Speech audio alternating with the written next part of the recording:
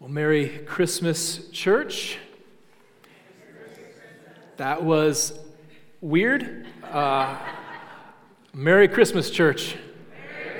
All right, there we go. I would normally at this point tell you to open your Bibles, and you can certainly do so. We are going to be hitting various passages as we go through our sermon this morning. I tried to helpfully collect those in the handout, which is unusual for us, but they will have them there as we reference them. We've been reading them as we go through Advent, and so I'm glad that you have that with you, that you won't be flipping through your Bibles, but you certainly can do that if you choose. I know of no better place to be on a Christmas Eve morning than here with you to celebrate the birth and the arrival of Jesus Christ our Lord in this world. There is something incredibly triumphant about this day, something that highlights God's victory in something of an odd way. Victory is rarely ever guaranteed at the beginning of something. We typically need to watch it play out before victory is assured, but in this case, we don't. In chess, the goal is to kill the opponent's king. Every other piece is expendable. No matter how valuable it might be, you can lose it, but you cannot lose the king. Oddly enough, though, the game ends before the king is ever actually killed. The goal is never reached. Checkmate is not the felling of the king. Checkmate is the inevitable felling of him. Checkmate happens when all other moves lead to destruction, where there's no safe space and no protection left for him. Christmas, then, is checkmate in many respects. The goal is not yet met. Satan still prowls like a roaring lion. Sin still has a great hold on humanity, on righteousness, and vile behavior are norms here in this world, not the exception. And yet for all that darkness, the light of God will not be overcome. In the coming of Jesus, we have now the dominoes in place for the inevitable end of all evil and sin and oppression in the world. The king of this world might not yet be felled, but there is no longer any place for him to run, no place to hide, no protection from the judgment that awaits him. And for us, God's people, those who belong to God in Christ, it is a time of rejoicing in that assured victory. Everyone prepares for this day. It's impossible to escape it. Radio stations change Christmas music as soon as they're done with Halloween.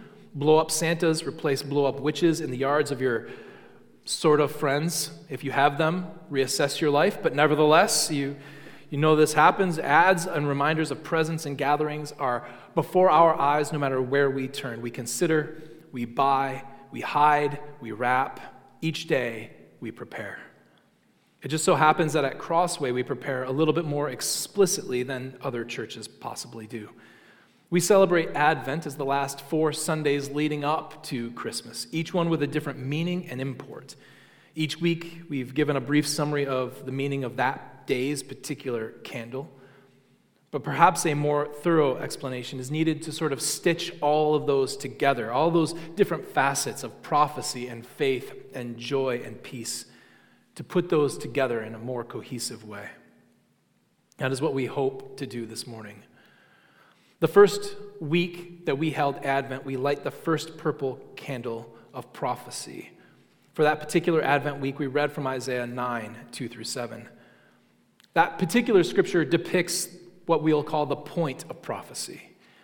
It is a scripture that speaks of the coming of a child of incredible and vast importance, a child that will put right everything in the world that has gone wrong, who will bring back the people of God from where they have been scattered in the world, bring both David's kingdom and eternal peace to all of the earth.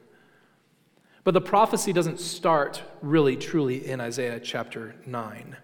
It, of course, like all good promises, starts in dark times when God seems distant and hope like the rarest and most foolish of emotions. And it starts all the way back to chapters previous to where we read in Isaiah chapter 7, with the introduction of a king named Ahaz in a time of turmoil when the armies of Syria and the northern kingdom of Israel have actually come down upon Judah and have encircled Jerusalem. And Ahaz clearly thought that this was the end of his kingdom. In chapter 7, verse 2, Isaiah tells us that when the house of David was told, Syria is in league with Ephraim, that is the northern kingdom, the heart of Ahaz and the heart of his people shook as the trees of the forest shake before the wind. Needless to say, if you are a person who lives in Jerusalem, that is not going to inspire much confidence. God, though, wishes to bolster Ahaz's confidence. He wishes to build up this worried king. So he sends him the prophet Isaiah. And Isaiah comes to him with both a prophecy of security and an opportunity which has not been afforded to anyone else in Scripture so far as I can tell. Ahaz is told by the prophet Isaiah through the Lord, or the Lord speaking through Isaiah to Ahaz. Ask a sign of the Lord your God. Let it be as deep as Sheol or as high as heaven. But Ahaz said, I will not ask, and I will not put the Lord to the test. And he said, Hear then, O house of David. Is it too little for you to weary men that you weary my God also? Therefore the Lord himself will give you a sign. Behold, the virgin shall conceive and bear a son, and shall call his name Emmanuel. Note the nature of the sign Ahaz is allowed to ask for. As high as heaven or as low as Sheol. Anything that covers the span of the universe, you can ask for. Doesn't matter what it might be. He, the Lord, wants Ahaz to have his faith firmed. So he wants him to ask for a sign. You want to move mountains? I will move them. You want me to dry up the seas? I will do it. You want me to stop the sun? It can happen. Send locusts on the enemies? No problem. You want me to send the sweet meteor of death for you all? I can do it. Ask me for a sign. When I was four, I took my first plane ride. My family was flying down to Baton Rouge. We almost never did this. It was very strange. Flying down to Baton Rouge to see my mom's sister. I was getting on the plane. Stewardess said, Hey, would you like to go sit in the cockpit? And I smiled at her and I said with the utmost confidence, no. And I went back to my seat. I was 4. That was an incredibly wasted opportunity, and I feel like a moron even saying it in front of people. And that was not anywhere close to as silly as what Ahaz does here. Ahaz is given every opportunity. You can have anything you want to so that God can prove to you his power, his might, that he is with you, and he just flat passes on it. So Isaiah comes back and says, well, God has a sign for you anyway. The sign itself, given to us in 7:13 there, behold, the virgin shall conceive and bear a son and call his name Emmanuel, has 2 distinct perspectives. First, as many people note, the Hebrew word which is translated virgin doesn't actually carry that meaning alone, and it's not actually the most explicit word that could be used. They have a word that means literally and specifically virgin, and this word is not it. This word means young maiden. The implication being that every young maiden in Israel is most likely to be a virgin. So young maidens, the prophecy I think reads in one sense, are going to go and get married. They're going to conceive and they're going to bear sons. The picture is of life going on as it always has. The days will roll into years, the years will roll into decades, decades will roll into generations and generations, and life will go on. Ahaz, you will look out, young maidens will conceive, they will bear sons, and by that very process of going forward, the world, your kingdom is not coming to an end, and by that process going forward, you will know that I am with you. At the same time, we should note how unfitting that particular sign is. God has just offered Ahaz the sign of all time, from the heights of heaven to the depths of the grave. God then says he will give a sign, even if Ahaz doesn't want one. So to give a sign of something so natural, so ubiquitous, so normal, seems to contradict the entire purpose of the sign. This is also the reason we should be skeptical that in the following chapter, in chapter 8, Isaiah is simply prophesying the birth of Maher-shalal-hash-baz, his son. The weight of the sign, its gravity, simply cannot find its fulfillment in this prophet's child. That's why it's important that in chapter 9 we hear of a child being born, and this child is not like Isaiah's child. This child is different altogether.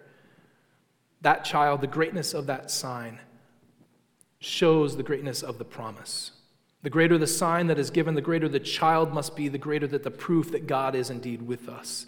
So that when Jesus comes, born not just from a young maiden, but from a virgin, we have that sign paid out in full. A miracle unlike any other miracle. A son born to rule the world as God incarnate. God truly dwelling not only among our flesh, but by carrying our very flesh, God with us. This child is the one who will bring peace of God upon the world, will reunite the scattered people of God, break the oppressor's yoke from his people, gain the glorious titles of Wonderful Counselor, Mighty God, Everlasting Father, Prince of Peace. This child, Jesus, carries the necessary gravity and weight of everything that 7:14 could possibly mean. But why? Why give us such an amazing sign, but leave it clouded in mystery? Because when Jesus does come, you'll notice that people aren't just flocking to it. People don't recognize him. Herod doesn't know that he's even been born, and certainly he sends wise men to figure out who the child might be because he doesn't know. Why not make it more specific? Why not make it so that there could be no skepticism about who this child is or the point of it? But in all of this, I think we mistake the point of prophecy. The prophecy is not there to tell us precisely what the future holds, but to prepare us for it, to bolster our faith. Prophecy finds its importance in providing another reason why we can trust God. It's meant to help our faith, to alleviate the sort of lingering doubts that are among us. It is meant to make us firm in our faith, even when we, like Ahaz, will shake in the breeze. And we will. None of us is likely stout enough without the aid of sort of signs and wonders written in the Word of God to know and to believe the great things the Bible claims for us. But we are fortunate that the Bible doesn't just call on us to believe, but continually gives us pictures of what it means to believe, of what faith looks like. Our second purple candle and the second Advent reading then focuses on faith, and that is these pictures of faith that we get from Matthew 1, verses 18 through 25. We hear and we read of the face of faith. Joseph. Joseph hears news that Mary, his betrothed, not wife, is pregnant. And he seems to be deliberating how to act. He seems to have a pretty good notion of what he is going to do. Certainly she has told him of what the angel has pronounced to her, but he, quite rightly, one would think, suspects that infidelity has happened.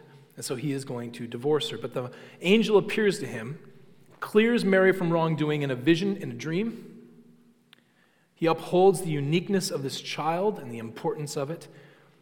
But while he does that, he gives Joseph no comfort for the difficulties that he is going to face. Joseph, we find, is no longer deliberating anything, but he is simply acting.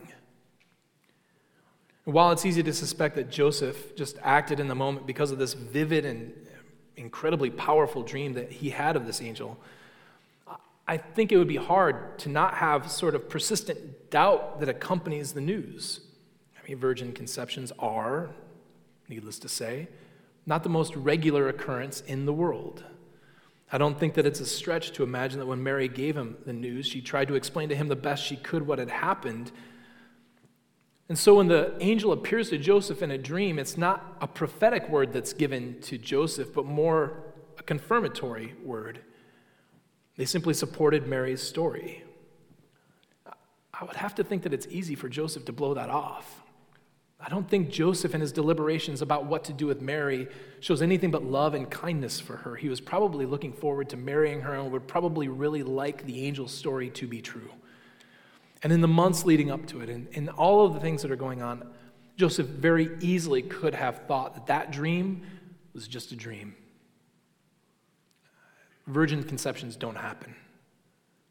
It's not even strictly foretold in Scripture that this would happen. This is strange and odd. No one saw this coming.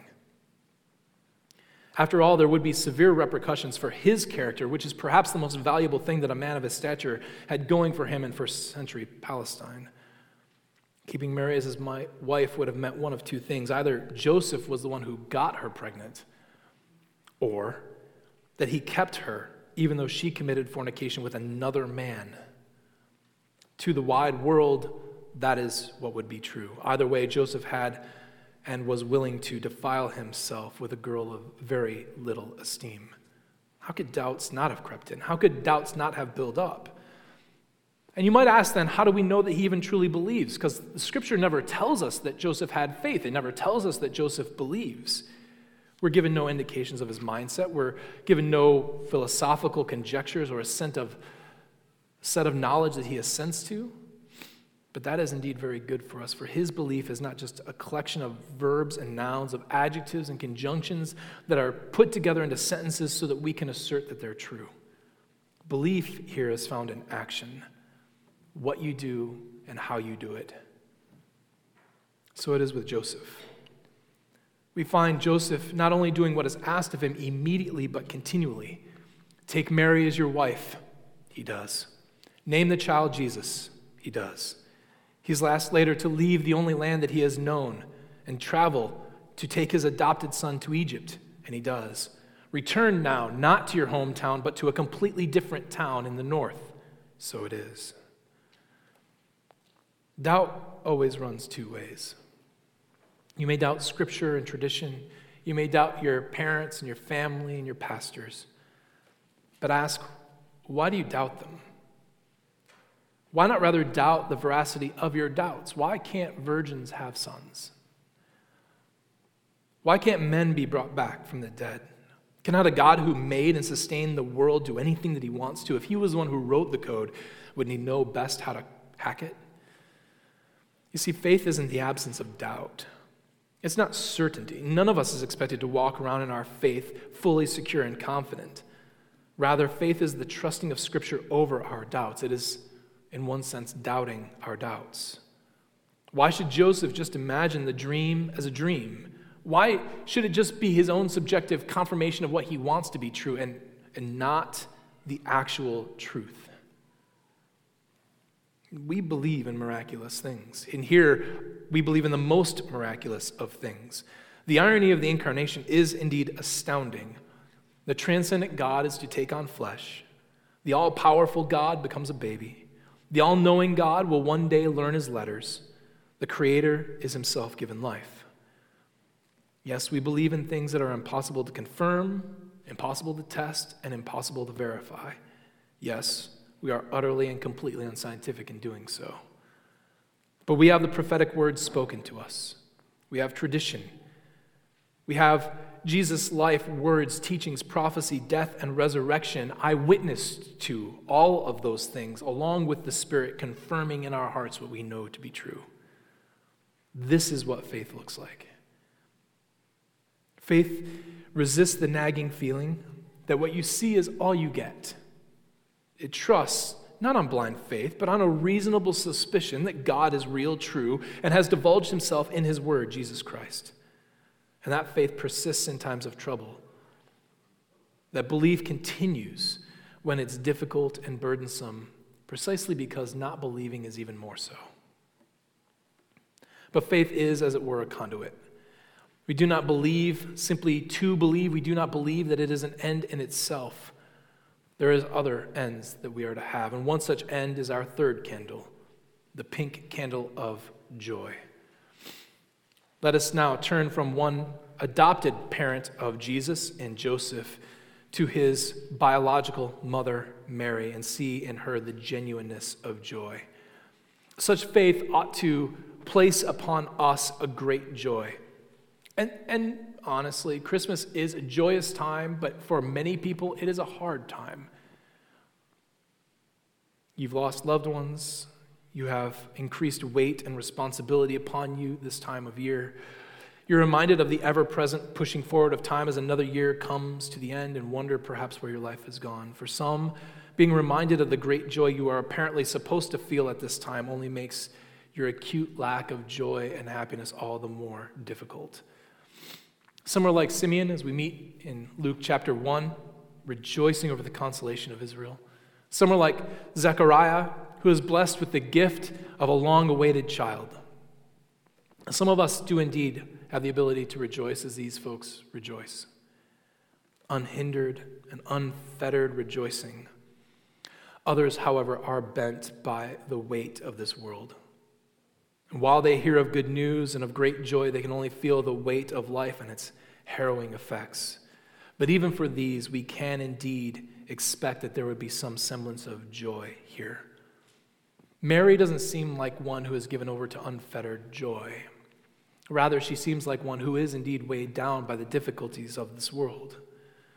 The angel who appears to Mary does not hesitate to pronounce the goodness of the news that he's bringing to her. The initial proclamation is one of profound sweetness. Greetings, O favored one, the Lord is with you. A higher and more beatific blessing, greeting could barely be imagined coming from an angel, and yet we read immediately that Mary is still trepidatious and worried. She was greatly troubled. The whole meeting and interview with the angel gives us this sense of Mary, that she's not filled with joy at this proclamation, but she's got things going on in her brain. She's told that she has found favor, that her child will be great, even a or the king, and that there will be no end to his rule. There's even more good news than that. She doesn't have to believe on her own account, but she herself is given a sign. Her elderly cousin Elizabeth carries in her womb a sign of the truthfulness of the angel's proclamation. She too, even in her old age, being barren, will give birth to a child.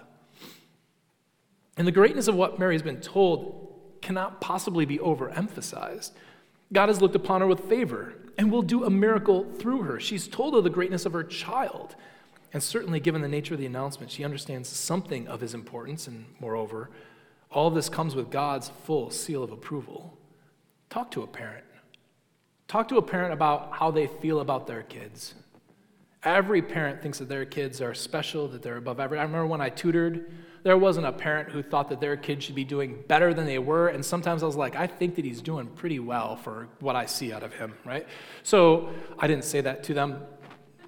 I say that to my kids, but not to them. But you talk to parents, and every parent wants to think that their kid is a cut above, that their kid is cuter, better, but Mary literally had that child.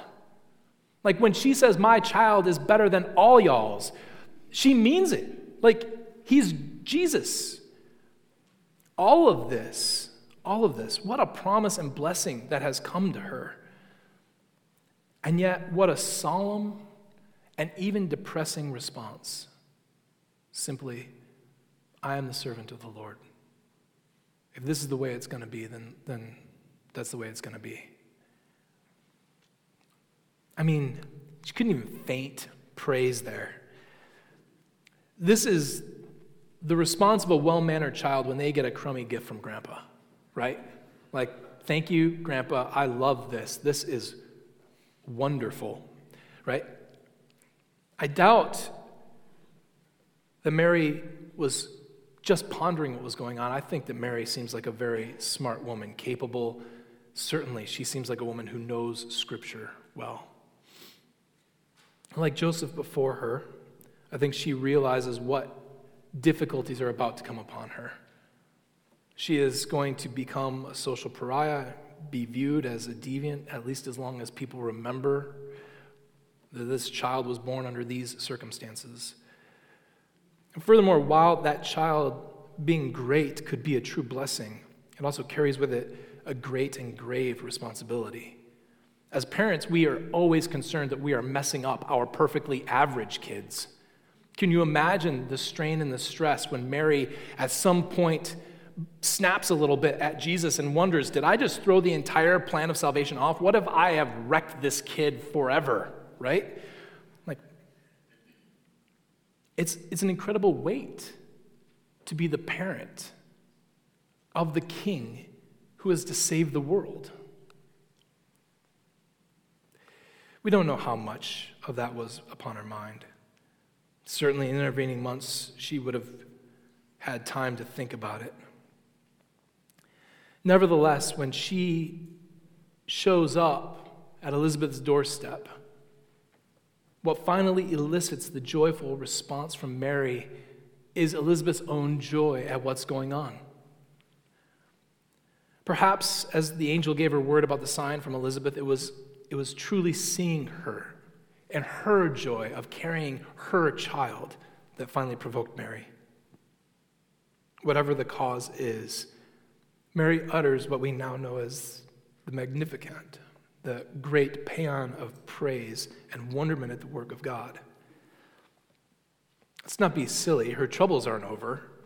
I very doubt that they didn't linger through her life. Joseph was going to die, apparently. She would be distanced from her son. She would watch and wonder at how normal he was. She would hear him speak of his own death. She would watch his death. She would have to know that her son died, rejected apparently both by the people that said to love him and even by God. Mary's child would give her a great deal of grief. But her joy is real.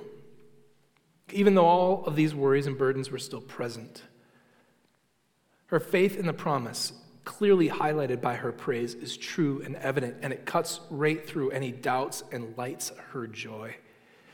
Joy is not the absence of worry, just like faith is not the absence of doubt. And the joy that we are called to is not a joy that's unaware of the difficulty of reality that surrounds us.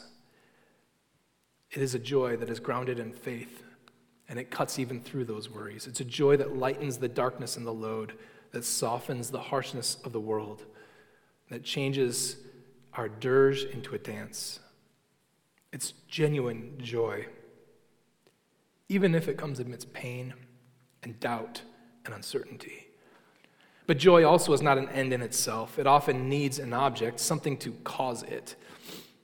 The cause of this great joy is indeed our Savior, but why?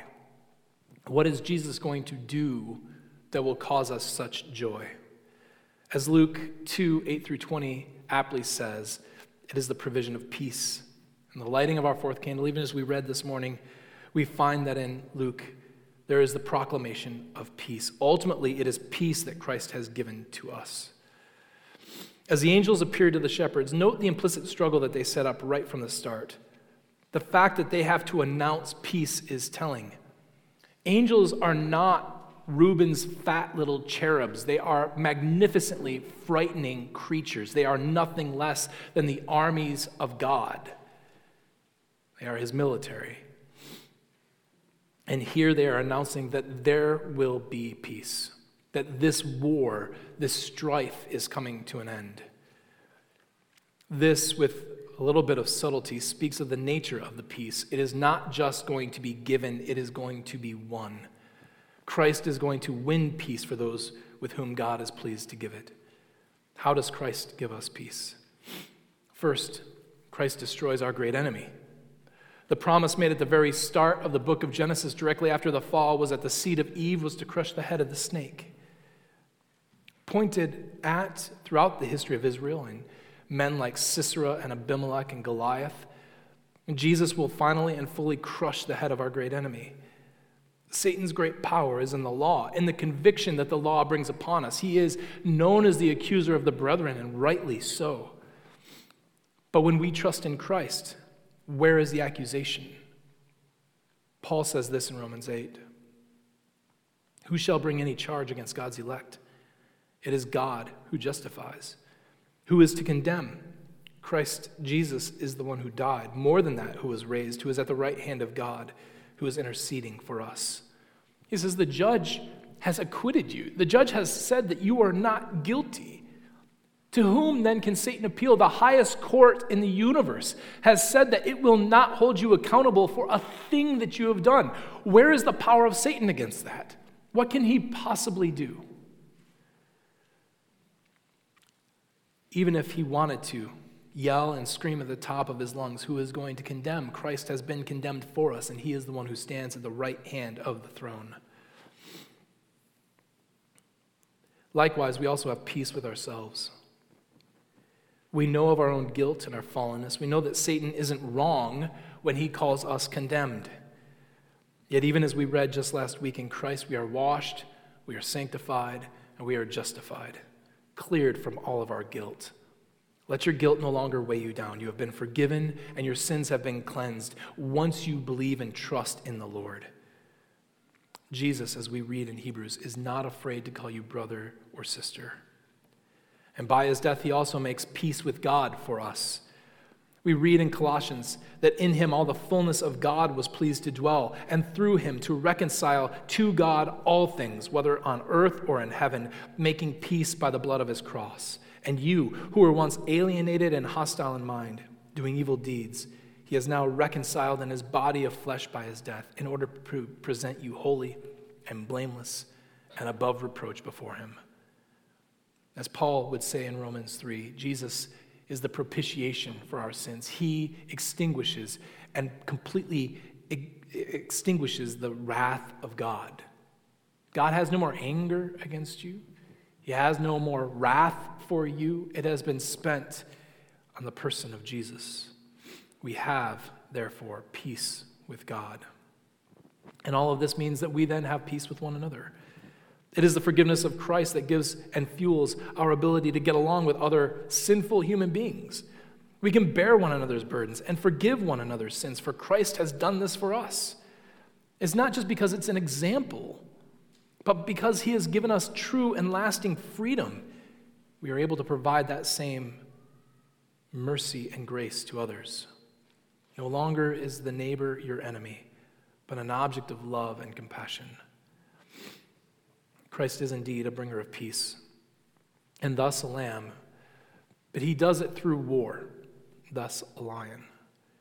He commands and leads God's angelic army and has fought and won the war. This is good news, but we should always remember how Christ does this. How does he win the war? The great plan of God was not to engage his army, not to win victory with sword and shield, not with flood, not with chariot, nor with diplomacy. His great plan was a tiny child, wrapped in swaddling clothes. He was God in the flesh, divinity humbled, the mightiest of warriors made weak, the most compassionate come to be hated, the provider placed in need, the creator born, the sustainer sustained, greatness rejected, holiness to be identified with sin, pure life born to die, all so that we who were dead might live again.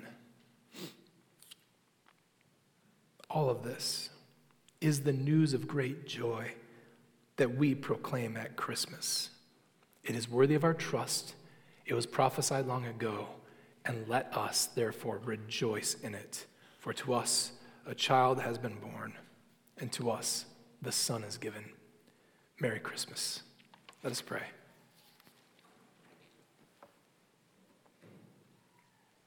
Father, may the name of Jesus be forever praised and adored by your saints.